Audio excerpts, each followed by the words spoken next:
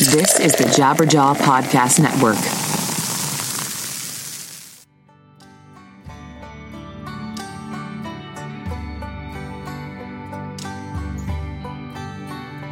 Hello, everybody. Welcome to another episode of 100 Words or Less, the podcast. I apologize. I'm a little stuffy, but I'm Ray Harkins. I'm your host. I'm hanging out here with people who are involved in independent music, whether it's like, behind the scenes stuff, working at record labels, or whether it's like, on stage, playing in bands, or you could have just been, hanging out, going to shows when you were younger, and then take all those principles and apply them to your life in different avenues. So those are the ways that you get on this show. Because frankly, there are people who have hit me up and are like, hey, could I have this person on the show? And I try to find some link to independent music, to what it is that they're doing. And there are times where I'm just like, I can't see it. I don't know. I can't do it. And I don't want to sit here and talk to a person who, really doesn't have any context for where it is that we're coming from. So anyways, that's a long preamble. But the guest, this chat was so damn good. It is with Bryan Garris. He is the vocalist for the band Knocked Loose, who is a hardcore band from the Louisville, Kentucky area, the suburbs. You'll hear me get some pretty specific with them in regards to that, just because, I have been personally obsessed with the Louisville music scene for quite some time. Played some shows there, met a lot of people involved in that community, and I've just always been really, really impressed with what they do. So, but Knocked Loose are a band that I think a lot of people unfairly malign because they don't feel like they are, true quote unquote hardcore and whatever. More on that in a few moments, but let's get some business pleasantries out of the way, some things that I would like to inform you about because they will enrich your life in very positive ways. And one of the first things is Symbol.fm. So for those of you that are familiar with the service, awesome, great. You're following me on Symbol. Great. That's awesome. We can share music. But for those of you that are not in the know, please pull out your phone, which you're probably using right now to listen to this very podcast, download Symbol.fm, or you can go to the App Store and you can find it there. It is an incredible app in which you are able to share music. You are able to see easily what your friends that are on Symbol are listening to. And there's just so many features about it that are awesome. And it's cool, too, because the service actually pipes into streaming revenue that these artists make. So it's not like other applications in which, you listen to a song and there's no sort of royalty that's paid on it. But this is different. So Symbol FM is an incredible service. Please follow me on there. It's XPurposeX. And you can find me and we can share music. We can talk, chat, say, yo, that's good. Give you a like, all that other fun stuff. So please, it's a very, very fun app. Do that now. You also need to go pre-order the new Rise Against record called Wolves. Go to riseagainstshop.com. You've heard me talk about how amazing this band is. The record is just top shelf. Just like if you have any inkling of liking Rise Against in the past or like punkish, aggressive-ish hardcore, this record is so for you. And if you haven't listened to Rise Against, where have you been? I mean, they're one of the most popular rock bands around now, and it's so great because they actually stand for something and they express their opinions. It's really, really good stuff. So please go to riseagainstshop.com and you can dive into all the pre-order packages they have. Record comes out in early June and they're touring all summer long with my good friends in Thrice and Deftones. It's going to be an amazing bill. I can't wait to go to that show. So please, Rise Against, do it up. And I also want to tell you about another amazing podcast on our Jabberjaw Media Network, and that is the Metal Sucks podcast. These dudes know what they're talking about. It's not too dissimilar to what this show does, but basically they are hyper focused on metal and all of its subgenres. But basically, they have people from like Between the Buried and Me, the Black Dahlia Murder, I Hate God, Royal Thunder. It's a who's who of the metal scene and who they speak to, and it's just really fun, enlightening conversations. So I highly recommend you listening to the Metal Sucks podcast. And you can find it, obviously, on any podcatcher that you are listening to podcasts on, or you can go to jabberjawmedia.com and find out more about that show and so many other shows that you should probably be checking out and listening to. So, yeah, that's that. And like I said, Bryan, we hung out on Skype one afternoon, and it was just it was a fun conversation. Like, I felt growing more fond of him as a person the longer that we spoke. And I don't know. I really enjoy these relationships that I create with people. And I often say after we're done recording, I'm like, hey, the next time we're in the same room together, I'm going to make sure to, say hi to you and introduce myself. And then that way we actually have that sort of connective tissue because, I feel we get pretty deep here at this, at these shows. And sometimes I feel strange about that where I'm like, oh man, I've just had this one random interaction with a person and I'm never going to speak to them again. So anyways, it's fun stuff. But Bryan is a very well-spoken, eloquent dude.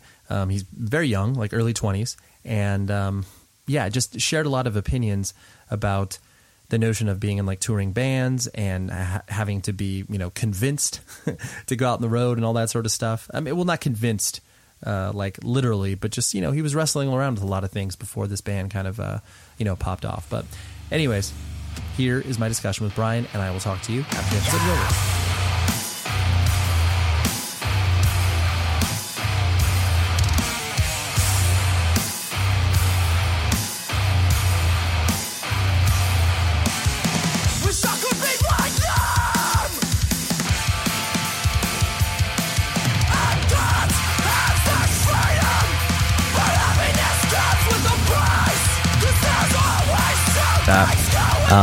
It was one of those things, when I'm in my mid-30s, I've been, involved in independent music for quite some time. And so anytime you see a band's name starting to pop up and, I've known Jake over at Pure Noise for a while. He's mentioned you guys, obviously. I always really, once I dove into, your music and the band and everything like that, I love the fact that, you were from a place where not very many hardcore bands exist. Like when people mention Kentucky, they're always like Louisville, like that's a vibrant music scene. Yeah. But where you're from, like, from a wider national perspective, no one is like, oh yeah, like that's exactly where, the hotbed of hardcore is. Yeah. And every interview always mentions it as far as like, oh, it's weird you guys are from Kentucky. But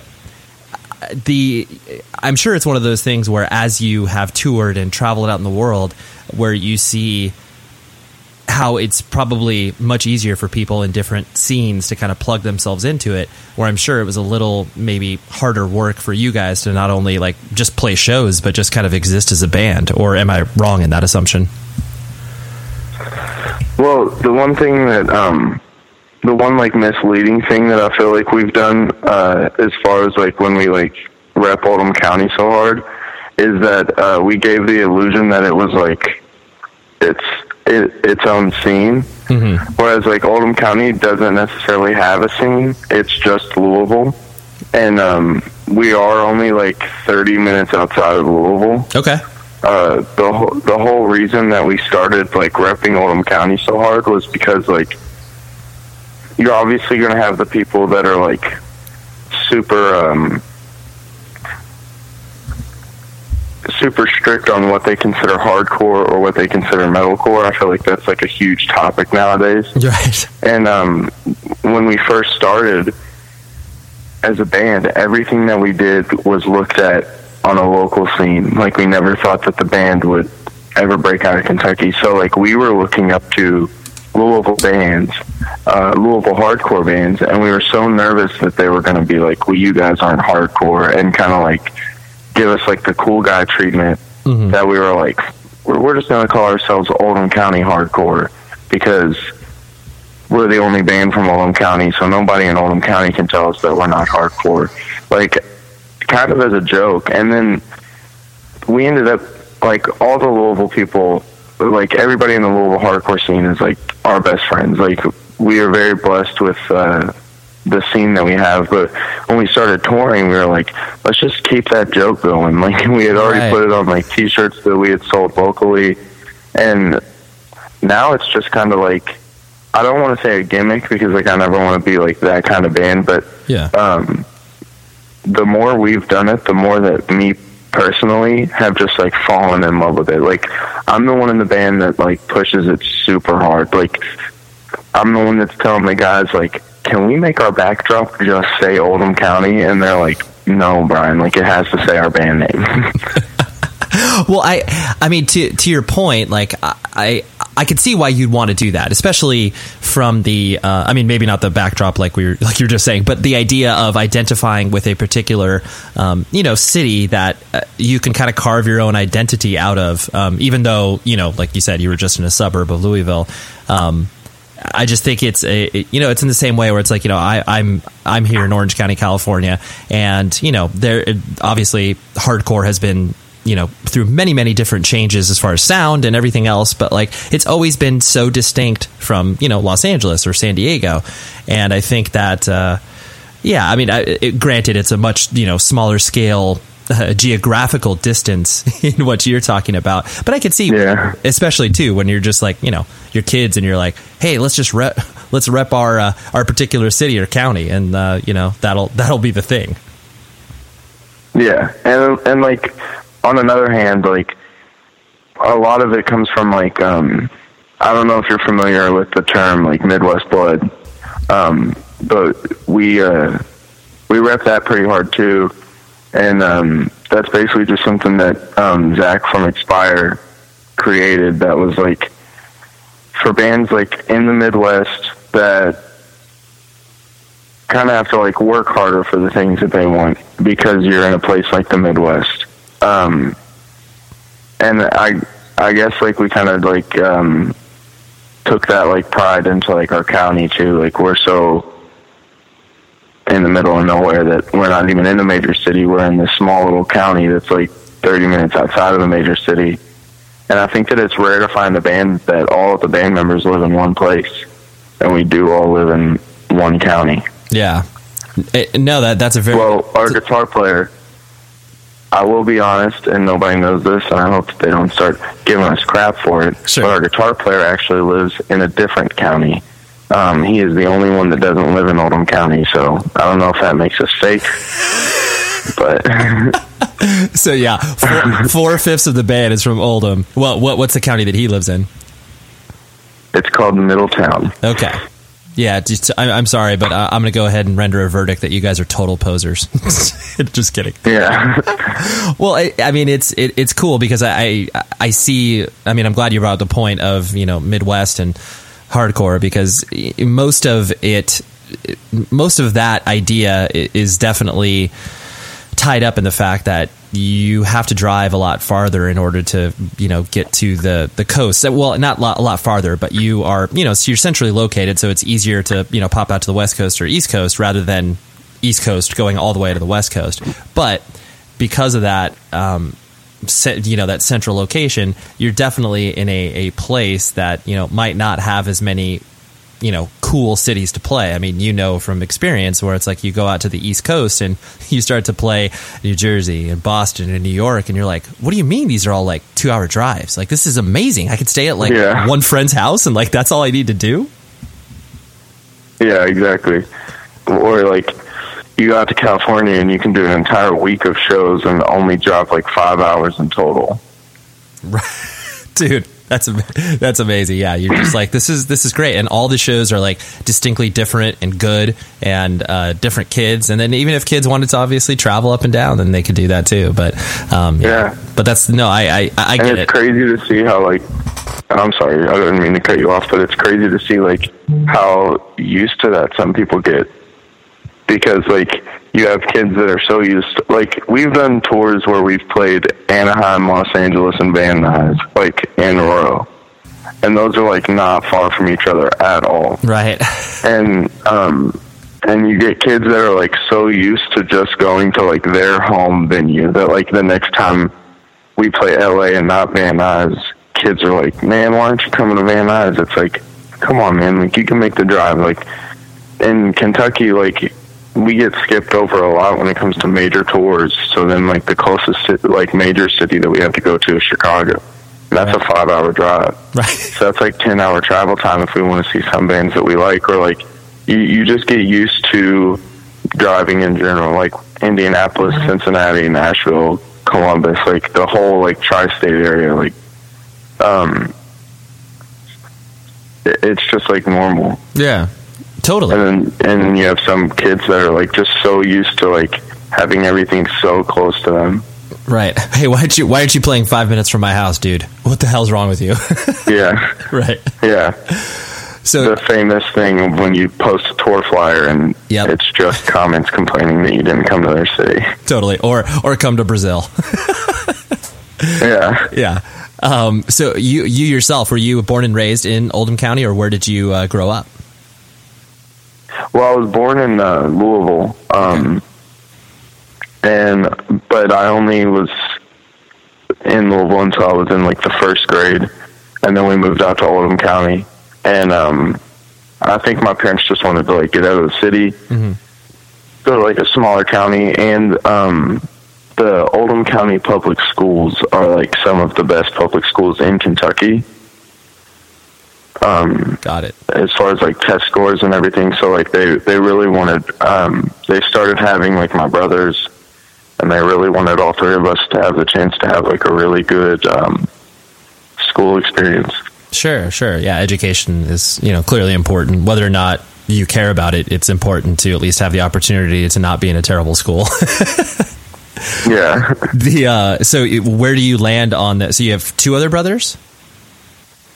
Yeah. Okay, and where do you land? Are you middle? I have two younger brothers. You're the trailblazer. Older. Yeah, you're the first on the scene. Yeah. Yeah, I have my brother under me is 16. His name is Dallas. He is my best friend in the whole world. He is just like a copy of me. Like, if you've seen me, then you've seen him. He's just a little bit shorter, but we have the same exact interests, and he's actually sang for a band before, and he sings on our record. And then my youngest brother, Trey, he's 14, and he has his own interests. Like, he's doing his own thing, and we're trying to pull him into our world. And he comes to shows with us, and he has a really good time, but it isn't something that's like stuck with him yet. He's into like video games and sports. Mm-hmm. That's cool that you are, because sometimes siblings feel like they need to go on their own path and have their own interests, and just find their own way. And it's cool that you were like drafting them into, hey, this is what like punk and hardcore is. Like, how about you come follow me? Like, hopefully you're really into this. And then then you have like you said, your best friend is your brother, and that's awesome to hear. Yeah, I took him to his first show when he was like 12 or 13. I can't remember, but it was kind of just like he was sitting at home, and I was like, do you want to come with me? And he had a really, really good time. And I remember on the way home, I was like, okay, you'll never miss a show again. And he's like, what do you mean? And I was like, if you ever want to go, you have a ride. And so, like, he's basically, like, growing up within the hardcore scene, because, like, another thing that I'm really happy with Louisville is, like, it's a very fragile scene because it's not that big. So we like really rely on the people that come. Like, we really care about the venues that we have because we know that they're like not going to stay, because they never do. We really care about the kids that come. We know that like if a fight breaks out, like there's a possibility that we're going to lose that kid and all of his friends because they don't want to come to shows to get beat up. So like, when I was growing up, like, in the hardcore scene, I had the older guys that would, like, oh, you need a ride? I'll come pick you up and I'll take you. Or, like, oh, you don't have any money for the show? Like, I'll pay your way to get in. Blah, blah, blah. So, like, I kind of, like, instilled that in my younger brother, Dallas. And he just got hooked immediately. And he goes to, like, every single show. And Trey, not so much. I gave Trey the same speech. Right. But he was just like, yeah, that's cool. Yeah, he's like, that's cool, but I'll play video games over here. Yeah, I really like the point you brought up about the the Louisville scene in general, just kind of taking care of each other. Because I mean, I frankly have always been obsessed with Louisville. Like every show I've ever played there with all the bands I've played in have always been incredible. Like, became friendly with the Patterson brothers, and like, I just love so much that comes out from that scene. And it always has struck me that even though sonically speaking, so many bands are so different from one another, but they all kind of, you know, basically let each other do what they need to musically, but kind of support them, you know? I mean, everything from, it's like, you know, like I was mentioning, all the Patterson brother bands, and then, you know, it kind of, you know, bleeding over to, you know, bands like Xerxes and all that sort of stuff. And then, you know, now even though you guys are nothing like all of those bands, that there's still that general sense of respect, and the fact that you guys have, you know, been raised within that scene. It's cool to hear, because I think a lot of people that would look at Knocked Loose are just like, oh, whatever, it's like, you know, 5 dumb kids from the Midwest making like beatdown music, but like that's not the case. Yeah, I completely agree. Like, I mean, perfect example is 2 years ago we went on tour with a band from Louisville called Another Mistake. And if you've ever heard of Another Mistake, you know exactly how, like, opposite of us that they sound. Like, they sound like Carry On.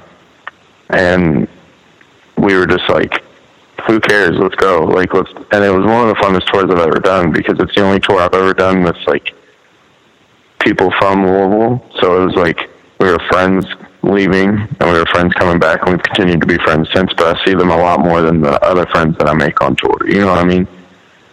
Oh, absolutely. Totally. No, it's really cool. I'm glad to hear that. And that, like I said, this is something I was going to bring up a little bit later, but I think a lot of people, especially, you know, when they look at a band like you guys, who, you know, you've put in your hard work, and, you know, you've released music that, you know, impacts people, but it's, you know, like you were talking about before, the idea of, you know, the difference between hardcore and metalcore, and like how, you know, this band is posers and Knocked Loose is the real deal, or vice versa, where people are like, oh, you guys are posers because, you know, you're just trying to hop on a trend or whatever. You know, I'm sure you've seen the criticism that, you know, happens out there, but to me, looking under the surface, it's like you guys truly do care about, you know, fostering a scene and being able to help people, you know, understand that, you know, you're not simply just, you know, tapping into the latest trend or whatever. Oh yeah, 100%. I don't want to keep like referring to Louisville, but like growing up in like such a, like, I said this before, like a fragile hardcore system where like it's hard work. Like, we were on the last tour that we did, like, our only sound guy for like all hardcore shows, he moved. He was just like, hey guys, I'm moving, so I can no longer do sound. And like, to a lot of people, like, that might be a small deal, but to us, we're just like, what the heck? Like, the people that book hardcore shows in Louisville are like my friends, and they've got a whole calendar of shows coming up, and it's like, well, great, how do we do shows now? And at the same time, we lost one of our like last all ages venues, because like we just don't do 21 and up in Louisville, because we have a very, very like wide scene, as far as like from kids that are like literally 14 years old to people that are literally like in their late 30s. And we rely on like all of them coming, so we just don't do 21 and up, and losing another all ages venue was just like, so like I was like texting people that like live in Louisville that like have put on shows before, and I'm like, hey, like, if you need help, like, I'll rent a PA and we can like do it this way, or like if there's anything that I can do, let me know, like, from the road, because like I knew that when I come home, like, I want to start going, and I want to go to Louisville shows, and it's just really fragile. So like, I think that I'm very lucky to be with 4 other guys that have that like same mindset, as in like, this isn't just like handed to us, and I'm not just like trying to like pump up Knocked Loose. Like, anybody in the Midwest knows what this like. It's not just like handed to you. It's hard work, and you have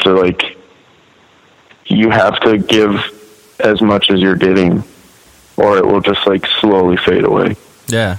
No, it's a really good point. I mean, you know, people can look at what a band like Modern Life is War did, and I think it, you know, makes what bands from, you know, just the Midwest in general, you know, get kind of pushed up, where they do, you know, if a band does kind of break through and start to become, you know, whatever successful may mean to them, people do, I think, recognize the fact that it's like, oh, cool. Like, you know, this is a band from an area that isn't commonly represented within our, you know, typical hardcore scene. And, you know, frankly, we'll have a different perspective, you know, because being raised from where you were, and like you said, experiencing the scene from where you were at in a local level, is different than people that, you know, not better or worse, but just different, because, you know, people in LA have music every night of the week and, you know, can go to like 5 shows a night if they really wanted to. So, yeah, it's different. Yeah. But speaking of that, how did you get introduced to independent music in general? Because, yeah, I'm sure obviously it was somewhat via the internet, but, you know, were there other kind of entry points to you? Well, actually, I was raised on hip hop. My mom loves hip hop. She always has. Specifically, like East Coast hip hop. And that's like, I was fully about it. And then one summer when I was like 11, 12, like around that age, I spent a couple weeks with my aunt, and she kind of just like pushed it on me. Which is funny because like not a lot of people have stories of like their aunt introducing them to heavy music, but she showed me like System of a Down and Korn and Slipknot and like your bands like that, and I like instantly fell in love, and I took that home with me. And I remember we had dial-up internet, the kind of internet where like you can't use your house phone while you're on it, and it takes like a day and a half to download a song. Right, totally. You're just sitting there and praying that no one calls. Yeah, so we would I would watch Headbangers Ball every Saturday with a notebook in my lap, and I would write down all the bands that I liked. And then I would spend the rest of the week trying to download those 3 songs or whatever. Like, and I would do that every Saturday, and it got to the point where like I would have like my friends come over and let's watch Headbangers Ball. Like, and yeah, I found a lot of bands that way, and a lot of bands that like I still listen to. Like, I mean, that was the first time I found Hatebreed. That was the first time I found Under Oath. Like, and that's awesome. So it was just basically it was like your if you had an independent record store, you know, like right in your town, you know, clearly Louis. Well, gosh, I'm totally blanking on the unbelievable record store that no longer exists in Louisville Ear Ecstasy. That's right. That's right. Yeah, Ear Ecstasy. Yeah. So basically it was like your Ear Ecstasy, except, you know, piping right into your house. Yeah. And, oh man, I forgot what I was going to say. No, it's okay.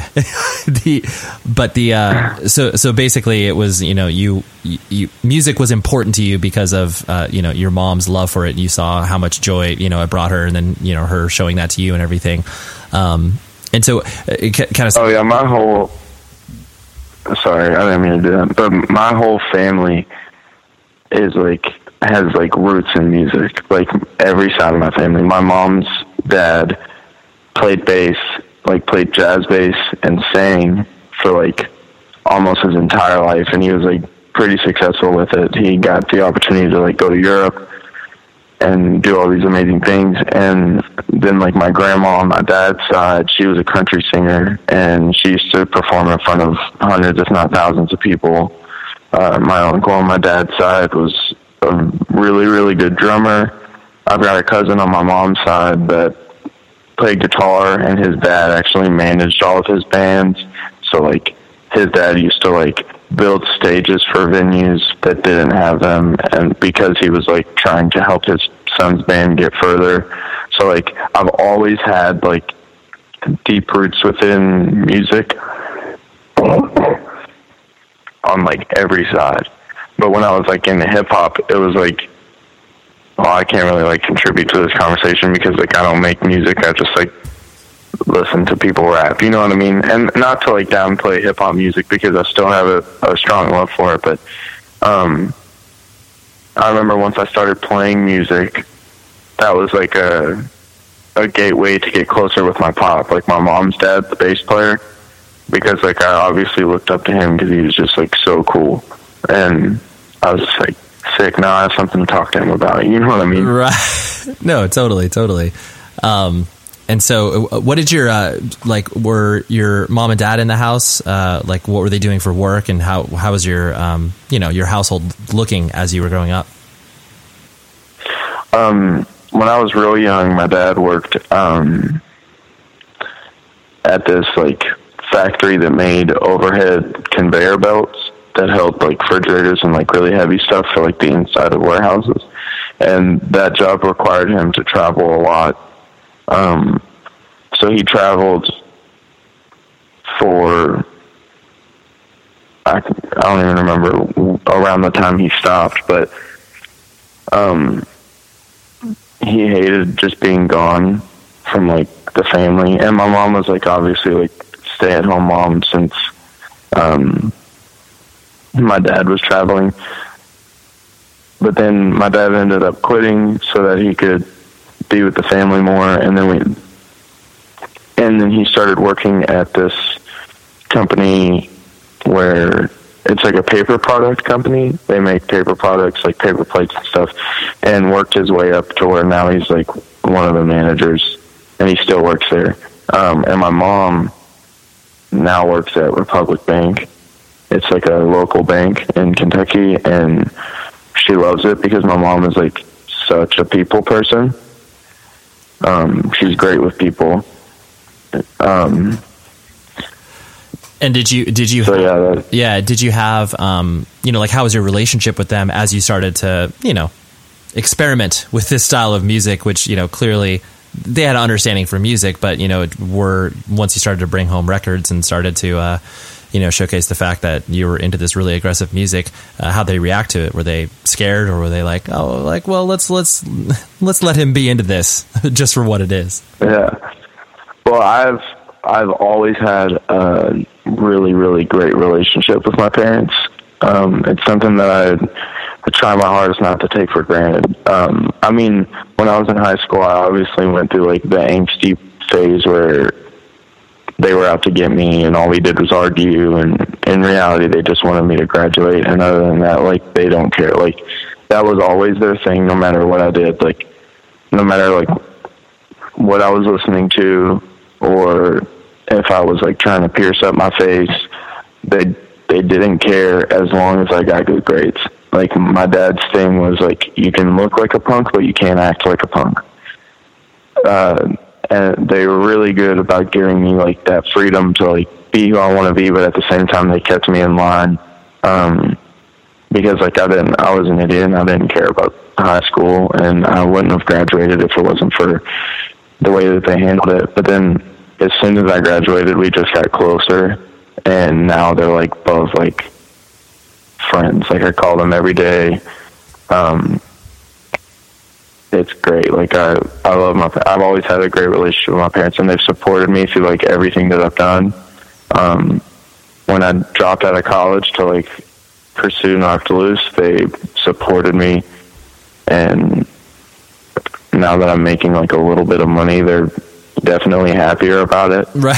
But yeah, well, because that's always the marker of like provable success to parents, is like, hey, like I promise the thing that I'm pursuing is not going to leave me like completely destitute. Like, I'm not going to be like homeless in the streets, but still on tour. Even though that may be a fine line, but still, like, there is that that notion that your parents will be like, okay, like, I understand, like, the fact that he can come home with rent, like, okay, he's not too bad off. Yeah, 100%. And now it's grown on them, and they're actual fans. It started with Knocked Loose, which was like an obvious bias, but they like found songs throughout our record that they liked because they would listen to it they like pre-ordered it to support me, and when they listened to it, they were like, this is good. And now it's to the point where my mom is looking up bands on her own and texting me. Like, we were on tour with Every Time I Die, and she was texting me like, hey, I like these songs by Every Time I Die, and like gave me a list. And I was just like, whoa, that's crazy, because I've definitely been like trying to make you listen to them since I was in middle school, and you just tell me to turn it off. But yeah, I'm converting them as well. That's awesome. That's really cool. And so did you, is Knocked Loose ostensibly your first band, or did you have other projects that you tried to do before this? I had like several bands that like never did anything. Yeah. Just got to like the playing local show phase, and just kind of like phased out. And the band that I was in before Knocked Loose was the one that I took like the most serious, and I like really pushed for it. And when that band broke up, I was like, yeah, I'm done. Like I'm still gonna love the music, and if I get the opportunity to write the music, then I will. But I'm not going to like put all my eggs in one basket. And like I went to college, and when we started Knocked Loose, I was like, I don't want to tour. I just want to write music. Right. And then like maybe if it doesn't interfere with my schedule, we'll play some shows. And they were just like, yeah, that's cool. Like we just want to jam. And I was like, yeah, I want to go to college. And then things started like popping off, and I was just like, okay, I'll do it. Right. You're like, okay, I'm convinced. Yeah. Sorry, two trains of thought here, but what were you studying in school? I was just going to like a community college to get my basics out of the way. Sure. And then I had planned on going for like education. Oh, okay. To be like a teacher. Oh, nice. I still like think that would be really cool.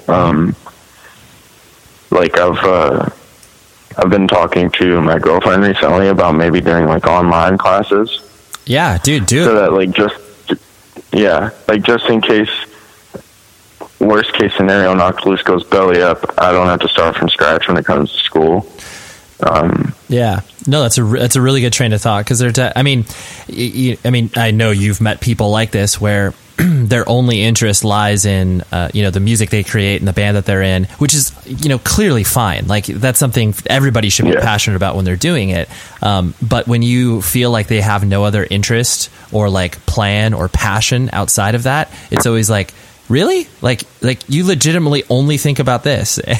And those are the people that you do get concerned about, where you're like, yo, dude, like you're not going to be 55 playing in a hardcore band or whatever. Yeah. You need to have something else going on, whether it's, it could be anything, but it's like, yeah, those are the people you're concerned about. But that's cool that you have that passion of you could see education being a interesting thing to pursue. Yeah, I've always been interested in it. Well, I wouldn't say always. I would say like right after I graduated, and like looking back like at all the teachers that I was gonna miss, and I was just like, man, that teacher was tight. Like, right. And then I was like, man, that'd be cool to like play that role in somebody's life. Like, I feel like high school is such like a detrimental time period of your life that like you always look back at high school and you can like point out like, yeah, that teacher was sick.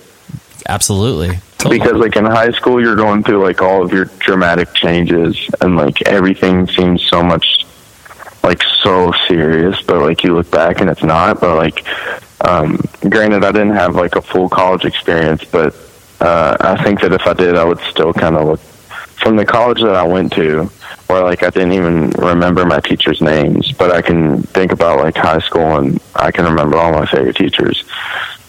Right. Well, because there's definitely so many high school teachers end up playing, more than one role in a lot of kids' lives. When you do find that teacher that you gel with, on whatever subject they're teaching, and then you find yourself coming to them about personal life questions, like, after class or something. And, they play a teacher, they play a psychologist, they play a supporter. It's like, yeah, those are the people who impact your life. And you're going to be, on your deathbed and being like, oh man, Mrs. Stewart was sick. Like she was great. Yeah.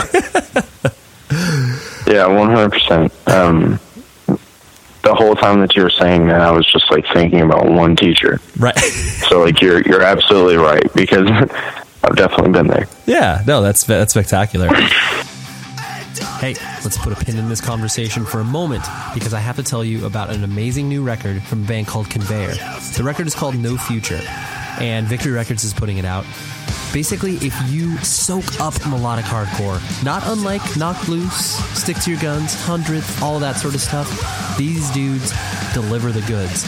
I got keyed into them via their last record. It was just one of those things a person recommended to me, and I listened to it. I was like, oh, this is cool. But then listening to this record, step up. They just know what they're doing. I'm playing a little bit in the background, and I'll play you, like a good 15, 20 seconds of the song to kind of get your appetite wet. But what you need to do is you need to go over to victorymerch.com/store/conveyor. I'll toss that in the show notes so that way you're not confused on where to go. But pre-order the record. They have a bunch of awesome options, vinyl, shirts, all that fun stuff. But this particular song is called Whetstone, and I'll play you a little bit of it, and then we'll dive back into the conversation with Bryan. But this is a really good record.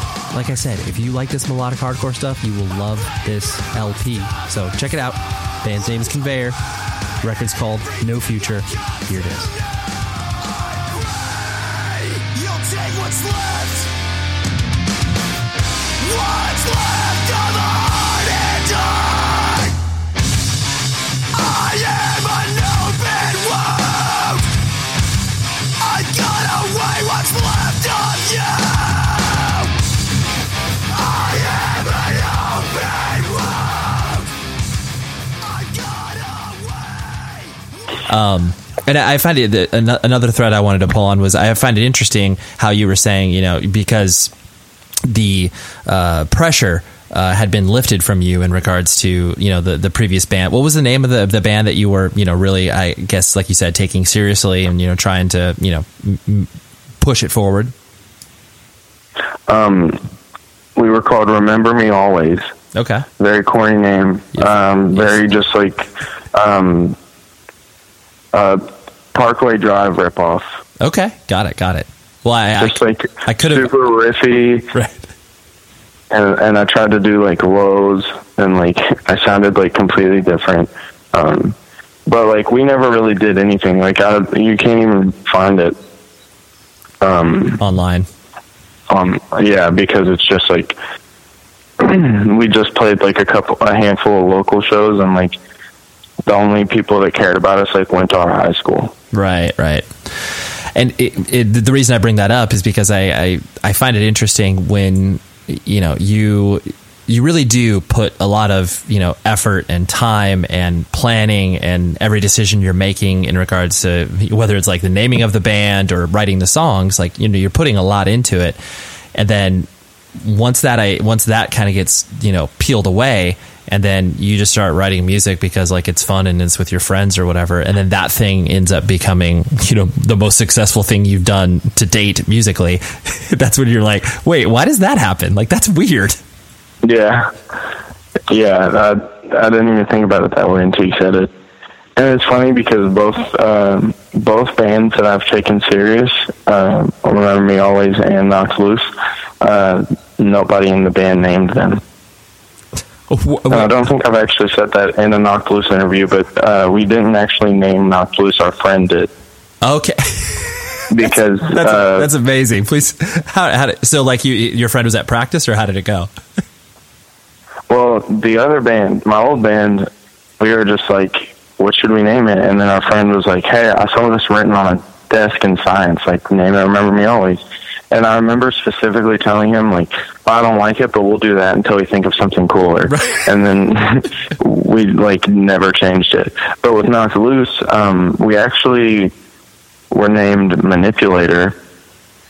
And looking back on it now, like, I'm glad that we changed it. But we announced our first show ever as Manipulator. And it was, like, not even, like, an hour. And, like, some other local band from Ohio messaged us, and they were like, we're called Manipulator, and like if you don't change your name we're gonna sue. And we were just like, okay, like it's really not all that. But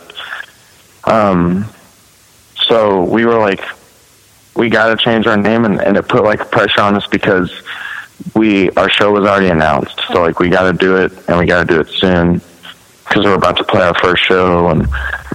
And my friend Scott, who books a lot in Louisville, and he's become like one of my best friends. But I remember he was just like sending me a list of names, and most of them I was like Scott, you're not slick. I know that these are just album names. Like, you're just like on your iPod looking at albums. And then he sent Knocked Loose, and I was just like, I kind of like that. Yeah. And like the band kind of liked it, so then we were just like, yeah, let's do that. So right, let's try that out.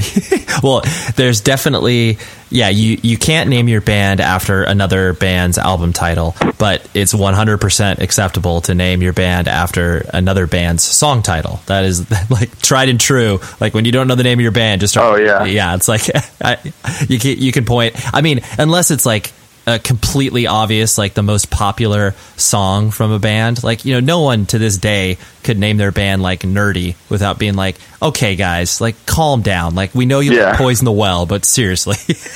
Exactly. It's funny though, because like I'm the guy in the band that's like obsessed with all things hardcore. Like I love to like do research, like I love to hear stories. When I meet somebody that's like been involved in hardcore for like really long, I'll just like pick their brain. Like we got the opportunity to tour with Stick to Your Guns, and their guitar player plays in Walls of Jericho, and their other guitar player sang for Casey Jones, and he played guitar for Evergreen Terrace. Yep. So I was just like, tell me stories. Like Chris from Stick to Your Guns and Walls of Jericho like has toured with Earth Crisis. So I'm like, like I just want to hear stories. Like I'm that guy. Like I love the history of it. So like the more that I like do this research, like I'll come across a band and I'll be listening to their record and I'm like, damn, these are all band names. Like I'll like find them all the time. Absolutely, totally, yeah. And it's so funny too, because when you find them, it's like, it's like this little treasure, and the only people that care about it is like, the nerdiest of the nerdiest people. And I completely identify with you, because I'm very much that same person. So it's like, you're talking about people who are just like, well, actually, this is this thing, and you're like, oh gosh, you're such a nerd, and you're like, yep, absolutely, I found this band name, and I'm excited about it. Yeah, 100%. I'm like the nerd, and especially if it has anything to do with like Louisville, like I love it, because like Louisville, especially like there's not a lot of bands from Kentucky, especially Louisville, that you can like think of right off the top of your head. Right.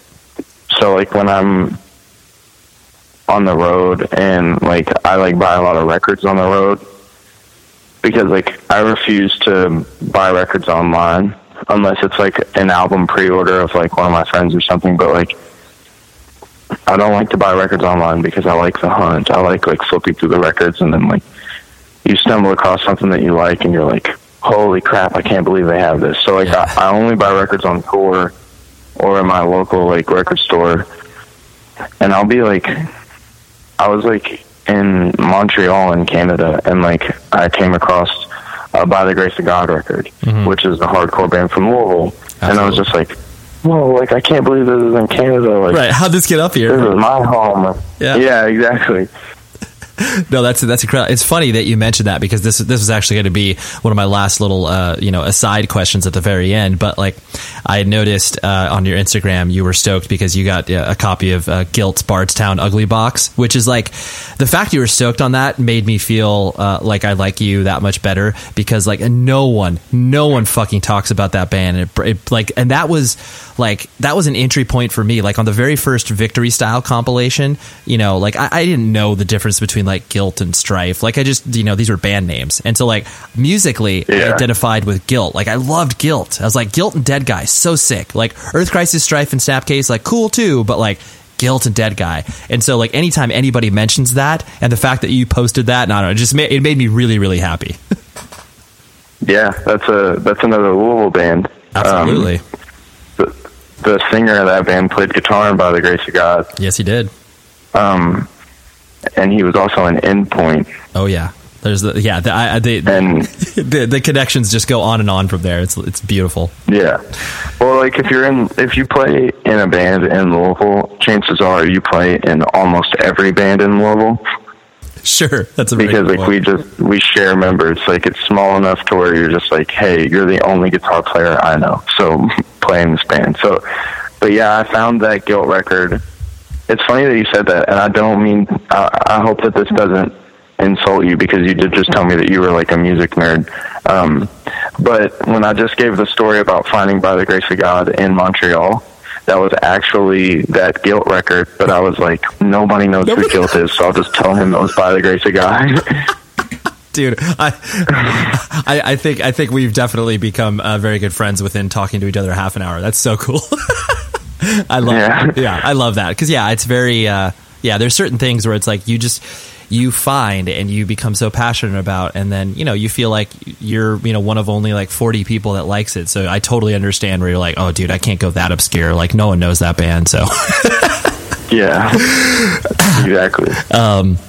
And so then, I think that I agree with... Go ahead. I think that I agree with you as well as far as, like, connecting with bands like that, because, like, you mentioned, like, Dead Guy. Like, I feel like that whole era of, like, what can now be considered, like, metalcore, but, like, back in the day, everything was just hardcore. But, like, that whole era of metalcore, that was, like, really weird. Like, I've always connected with it. Like, Botch and Cave In and, like... the darker stuff like Bloodlet and like stuff like that, like I've always connected with that more as well. Like my music taste when it comes to like heavy music is like on like opposite sides of the spectrum, because I'll either like love bands like Youth of Today, that's like completely Youth Crew, or I'll love like Botch, which is like the far side the other way when it comes to like heavy music. And so I agree with you. Like when it comes to like all those bands, Strive, Snapcase, like they're all sick, but I connect with like the weird stuff. Yeah, totally. Well, because and too, you feel like it's your own in a way, because like those bands that are popular and are timeless within hardcore are for a reason, because they're so goddamn good. Like it's it's undisputable. Like there are people who could be like, I don't like Youth of Today, and that's fine. But it's like, find me 40 people that go Gorilla Biscuit starts today, not that good of a record. It's like, come on, you're just doing that to be a contrarian. But there are many people in which you could play. I was just listening to, like, this was like maybe 2 weeks ago. I was just revisiting the Guilt EP that came out. After it was like that 6-song EP, the untitled one, and I was like, God, this is so good. Oh yeah, this is so good. But there's no way that I could play this for anybody and be like, hey, this is really good, you'll like it. Most people would just be like, what is this? It's like, I know, sorry. It's so weird. I had known Guilt from Bardstown Ugly Box was like the first thing I listened to, and I actually like went back and I listened to their first 7-inch Empty, and I think arguably that's probably my favorite release by them. But I remember after I got Bardstown Ugly Box, like the physical copy, I was like, I'm going to listen to them. And I listened to that Untitled EP for the first time, and it was like, I was driving along and I was blaring it, and that intro was like 3 minutes long. Yeah. It's just like this weird drum buildup. Yep. But I thought that it was so sick, and that was one of those perfect moments where I was like, I can't explain this to anybody because they're going to be like, this is so annoying. Like, will it please just kick in? And I'm like, no, you don't get it. No, totally. Well, kind of bringing it back to a few. I really like that we went on that tangent. That made me really happy. But there are a few other things about Knocked Loose I wanted to talk about. Where once, like you mentioned, the intention of the band was never like, oh yeah, here we are, we're going to tour, we're going to do all these things. Like that came about, because people started to pay attention to you, and you started to have a little bit of heat on you guys. As you've grown in popularity and, are arguably on some of, the largest national tours, and a lot of people are paying attention to you guys, how did that, I guess, sit in your head? Like, was there a lot of things that you had to get kind of used to? Because, people care always about the singer of the band. They're always like, oh, what's the singer up to? And like, I'll follow him on Instagram or whatever. And, you've never had that sort of attention before. So how have you, I guess, navigated that, and what challenges have you seen within that? I think that like a couple different things. Like one, I don't think that we ever took the time to really like realize how well things were going, because as soon as we started, we just haven't stopped. Like we've been on tour pretty consistently, and we just we like that work method. Like, let's just go in and let's never stop going in. And but on the other hand, like, there's definitely been times when, like, I've done interviews and, like, they've been, like, too personal, and you haven't, so don't worry about it. But that was definitely weird for me to think about, because I feel like when there's, like, when you are a person, you start to get this attention on you, like, there are no secrets anymore, and there are some things that I like would rather keep in my personal life, and I'm so afraid of, like, offending people, especially when I'm representing my band. I don't want that person to tell their friends, like, oh, I got the chance to talk with Bryan and he was, like, really rude. So, like, there would be times when, like, I would just answer these questions anyways, and then it did get to a point where it was like, is there any way that, like, I could hear these questions first, kind of thing? Because, like, some people are just like I'm not gonna name names or throw anybody under the bus, but, like, I did an interview once and a guy asked me how old I was, and I was like, I'm 23, and he was like, dang, you're pretty young to talk about dying all the time. And I was like, that's, like, in my head I was like, that's really awkward, like, Yeah. like, that's not something that I want to talk about. So, like, it's definitely weird, especially because in my lyrics I do take that opportunity as a writer to be as honest as I can be, because that is my outlet and that is my opportunity to say things that I don't want to say in conversation. And I don't want to say, like, I did that to myself, because that, like, phrase has so many, like, negative connotations. I definitely am not. I don't regret anything that I've ever said on record, but it was hard to get used to. Like, okay, now these people know how I feel about all these different topics. You know what I mean? Yeah.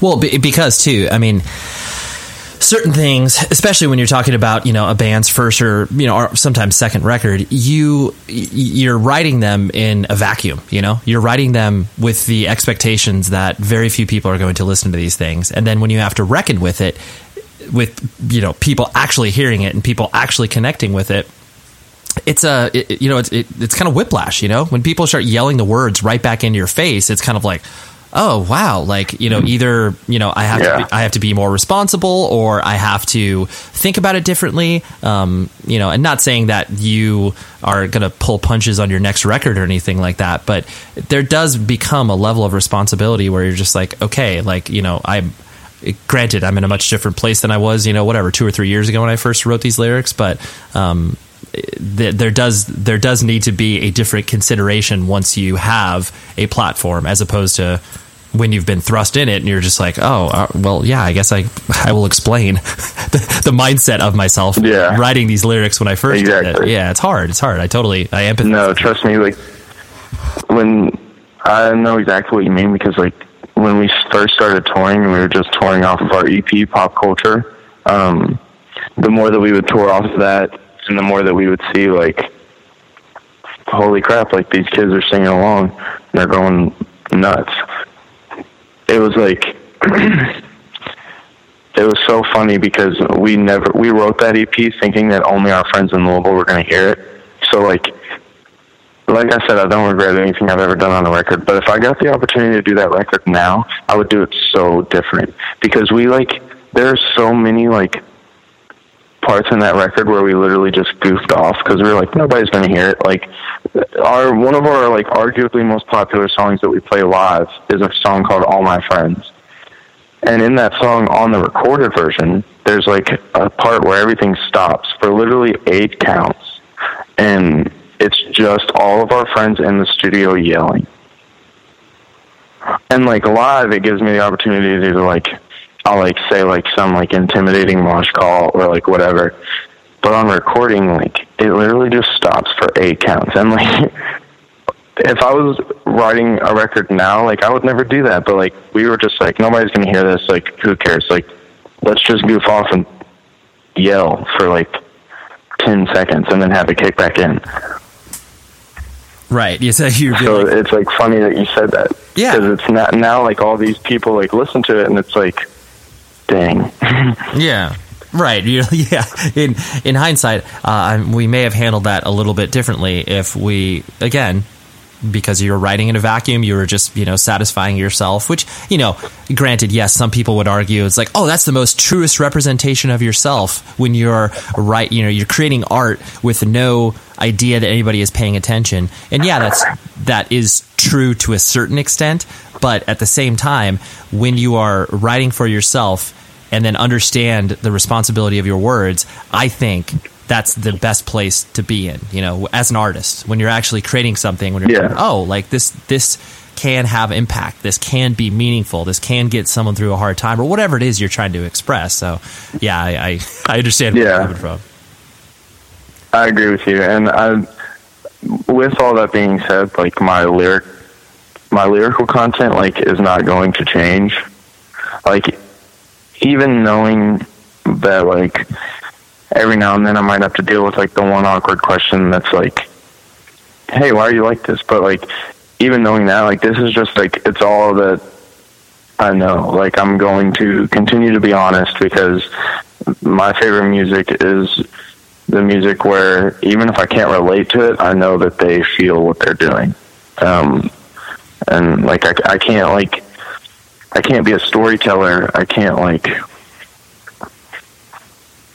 can't tell everybody that everything's going to be okay. I know that sounds like really cynical, but, like, I don't know everybody's situation, so I'm just going to speak from my situation.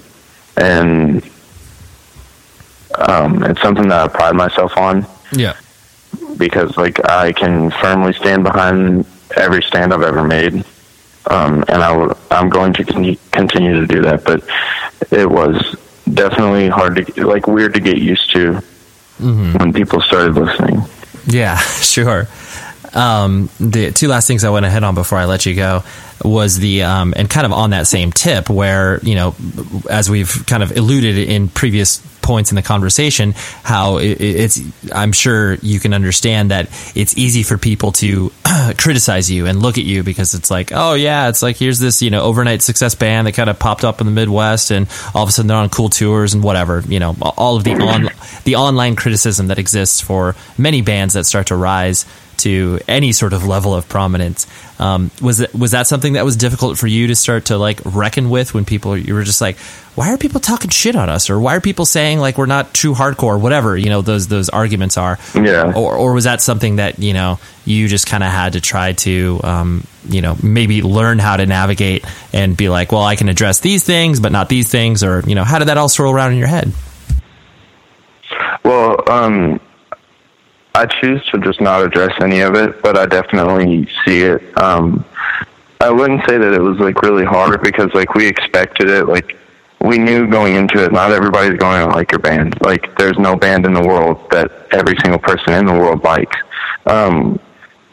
So, like, we knew that it was going to come. So when we started to see it, it was just like, okay, yeah, blah, blah. But, like, I think that the only thing that, like, personally bums me out is when I see bands that I like members of bands that I like, say, like, stuff about us on the internet. Because then I'm just like, man, that sucks. Like, I really like your band. And, like, you're being, like, really rude. Like, I don't, like, I'm not trying to sound petty or anything, but, like, I don't share negative opinions on the internet because they can be damaging. I'll share good opinions. I'll be like, hey, check this band out. They're super sick. But, I mean, there's a ton of bands that I don't like. That doesn't mean I have to speak on it.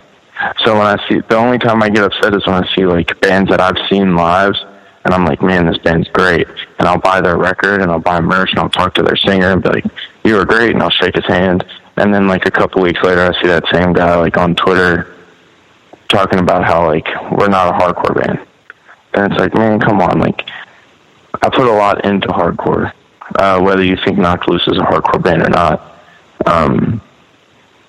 And, like, the second that Knocked Loose stopped caring about what people labeled us as genre-wise was, like, also a weight off my shoulders.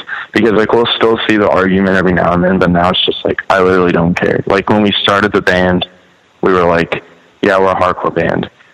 And then as soon as we started touring and we started to see, like, the reaction that was getting, it was like, okay, whatever, I don't care. Like, you can call us whatever you want. That's not going to change our sound, because like, if all of you agree that we're metalcore, we're not going to stray further to that side. You know what I mean? Like, I feel like the name of the genre, like, has literally nothing to do with what we decide to play. It's always just going to be like really stupid heavy. Right. Yeah, and that's the only goal. Yeah, absolutely. Well, it's interesting because, like, just using my own selfish perspective on the music that you guys create, it's like, yeah, there's influences from, more modern-ish bands. Like, when I say modern, like, I don't even mean like the past couple of years, but it's like, there's like Acacia Strain, like Despised Icon, but definitely less, of the deathcore thing that they had going on.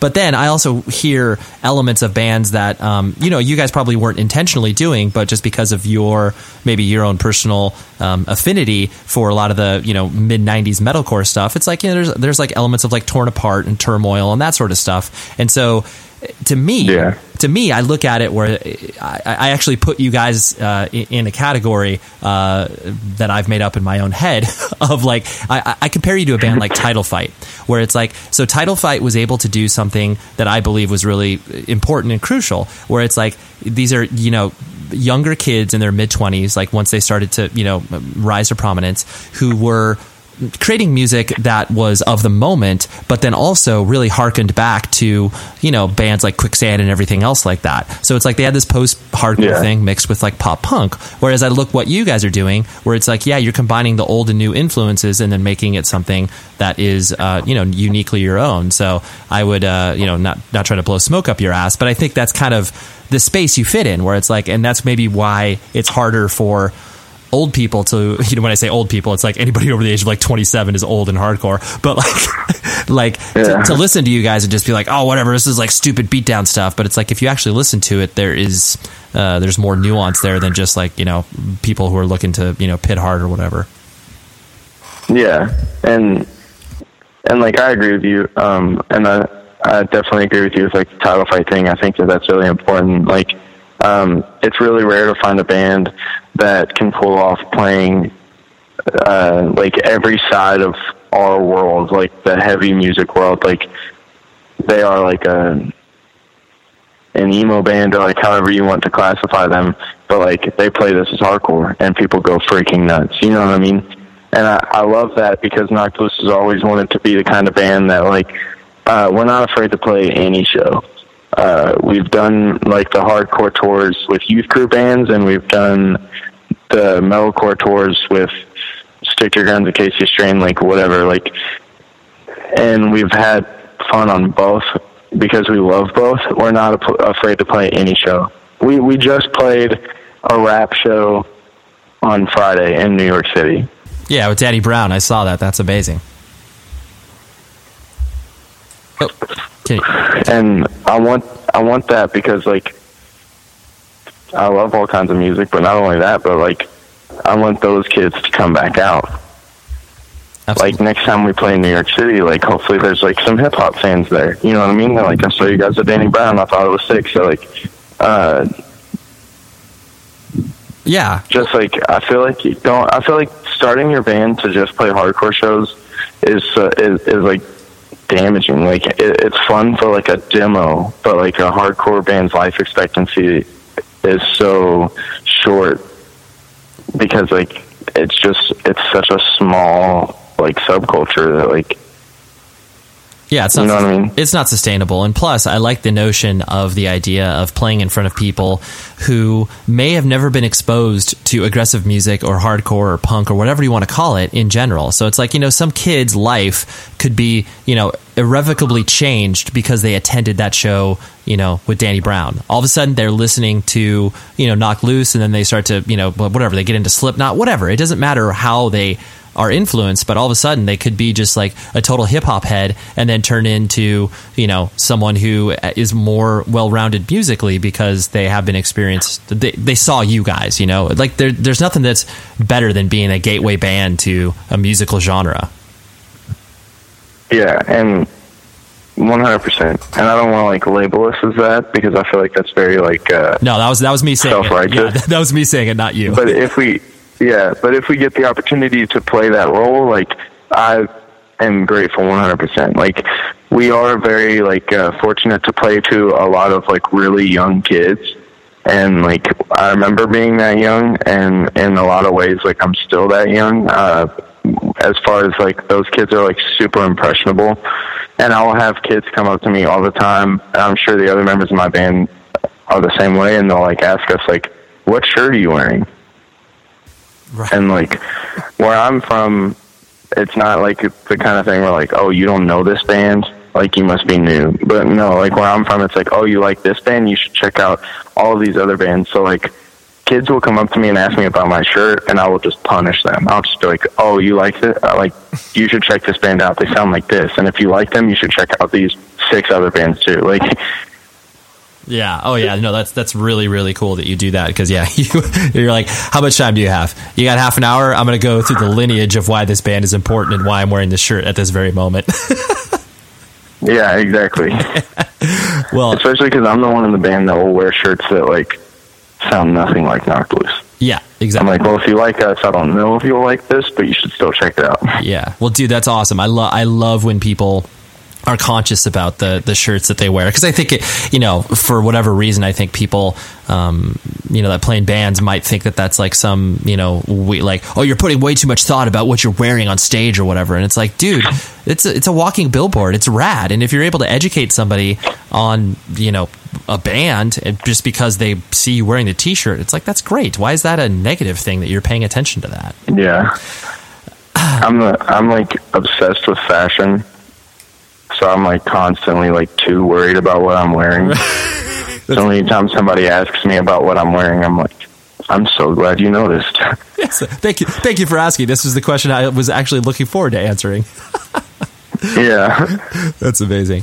Well, one last thing I want to hit on before I let you go was the basically every piece, whether it's like an interview or something that's been written about you guys, even like from reviews of your records and stuff, people are always like, oh man, like this is such a violent pit, like Knocked Loose really tries to bring out the pit violence and whatever. I mean, I'm just using a very cliched thing that I've seen about people writing.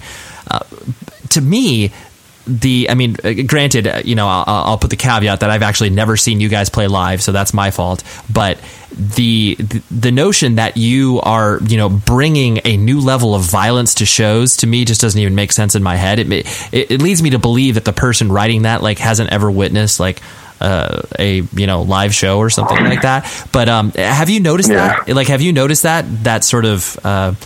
It's not necessarily negative, but people are just kind of like really hyping that idea up of like, oh, Knocked Loose, man, super violent. And if from the videos that I've seen online, it's just like, oh yeah, it's a hardcore show. Like, I don't know, where does it sit in your head? Yeah, I think that they're mainly just focusing on like the sound, like it's a violent sound, without ever actually seeing us live. There's definitely been Knocked Loose shows where I'm like, even while I'm playing, I'm like, holy crap, they're beating the hell out of each other. And like, I love a hard pit, but a question that I've gotten before, but I feel like I don't get to touch base enough on it because of the kind of music Knocked Loose plays. Like, I don't like people beating the shit out of people that don't want to get beat up. You know what I mean? Like, I firmly believe that there should be a place that you can stand where you're not going to get hit. With that being said, sometimes you play shows where everybody's down to get hit, and it's like crazy violent, but it's like not as consistent as people would think when it comes to Knocked Loose. We've always been more of like, when it comes to like our live shows, the sing-alongs have always been more crazy than the pit would be. And I think that it's definitely like changed in that aspect with like the tours that we've done, because like the bigger tours that we do, and like I'm not trying to like diss people that come to our shows at all, but the bigger tours that we do, the softer the pit gets. You know what I mean? Because like when we would play shows that like before Pure Noise, when we were touring with just our friends' bands, and we would like play a house show, and it was just like crazy. Like people just like beating the absolute hell out of you, like pits that I would never get in personally. And then now it gets to a point where like you'll play like a giant venue with like 600 people, and like it's not as crazy, you know what I mean? Like it's crazy in like a different sense, where like I would prefer to watch a ton of kids pitting at once than just a couple dudes beating the shit out of each other. Yeah, you know what I mean? Totally. Well, and plus usually once the larger shows happen, it's usually the scale of the event that is impressive. You know, it's like, watching a band like Ceremony play, is awesome. Like when they're playing in front of 200 or 300 people and they have a violent pit or whatever, much less to their newer stuff for obvious reasons. But the enormity of like, watching Ceremony at Sound and Fury in, 2007 or whatever isn't so much that like, oh, the pit's super violent. It's like, holy shit, there's like 1,000 people singing along. That is what's like, goosebump inducing, as opposed to, like you said, just the bigger shows where it's like, oh cool, there's like 10 huge dudes that are just like trying to beat the crap out of each other. Yeah. And like I love the sing-alongs. Like I think that like the more that we play, the more that like I say this all the time when it comes to like reviewing shows that we play. Like after the set, I'll be like, was that a sick set because of this or this or this? And usually Knock to Loose, the way that it goes, it's like, oh, that show was sick because people were singing along like crazy, or it's that show was sick because people were pitting like crazy. But every now and then we get lucky enough to do both, and it's like people were pitting were pitting super hard, but for like the parts that like needed a sing along, they were all there. And like that's like my favorite kind of show to play. But the more that we play, I think the more that I prefer the sing-alongs, because like when you play, like I said before, like to 600 kids, there's no way in hell that all 600 of them are going to pit, but there might be a chance that all 600 of them are going to say, "All my friends are dead," when we hit that part.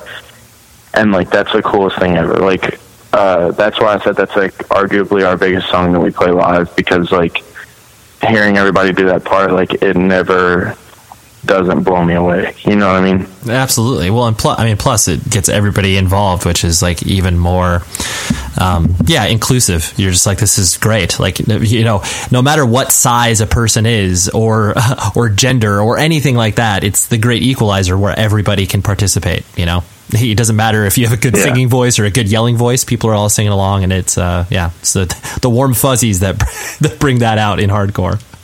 Yeah. Well, we've literally played shows where that part has made me cry. That's incredible. Because like the first time we ever played like a big show, it was a Mixtape Fest a couple years ago, and we owe a lot of like where we are right now to Mixtape Fest, because that's how like Pure Noise heard about us and like so on and so forth. But like I remember that there was like over 1,000 people there, and it was the first time we ever played to that many people, and we were all like so nervous. And I remember before we started playing, I looked at our drummer and I was like, if they all do the "All My Friends Are Dead" part, I'm going to cry. And he was like, dude, me too. But then sure enough they did, and I like had to like turn around. I was like tearing up. I was like, I'm about to look really not tough. Right. Totally. You're like, please excuse me, I'm being emotionally overwhelmed right now. Hold on. Yeah. Dude, that's amazing. Well, honestly, this was all that I had, but thank you so much for hanging out. This has been fun, and I definitely, I like I said, I felt a kinship with you prior to us speaking, but now I feel, I feel like when we meet in real life, it'll be brotastic, even though that's not a word. But anyways, you get what I'm saying. Yeah. 100%. I really enjoyed talking to you, and I hope that the next time we're in the area, you do get the chance to come out. Yeah, we can hang out. There it is. There is the episode. I always try to figure out a way to segue out of the interview, but I always end up saying the same thing. And I try to break that, because basically what I've noticed, almost every single podcast that is an interview format has, without much further ado, here is the guest. And I know that I've said that a million times in the past, and so I'm trying not to be like every other person and saying the same stuff over and over. So anyways, because I know that some of you pick on me because I tend to use certain words a lot, like obviously. But anyways, that's just, I want to let you know that I try to not be annoying. That's a big effort of mine to make sure that you're listening to the show and you're not like, God, this Ray guy, total tool. Don't want to listen to him anymore. But anyways, thank you very much, Bryan. Thank you very much to Big E's manager for setting this up, and my condolences because he recently had his father pass away, and yeah, that's always a heartbreaking thing. So keep your chin up, dude, and know that my thoughts are there. And for all the people that are listening to the show, they are probably as well, even though they may not know you.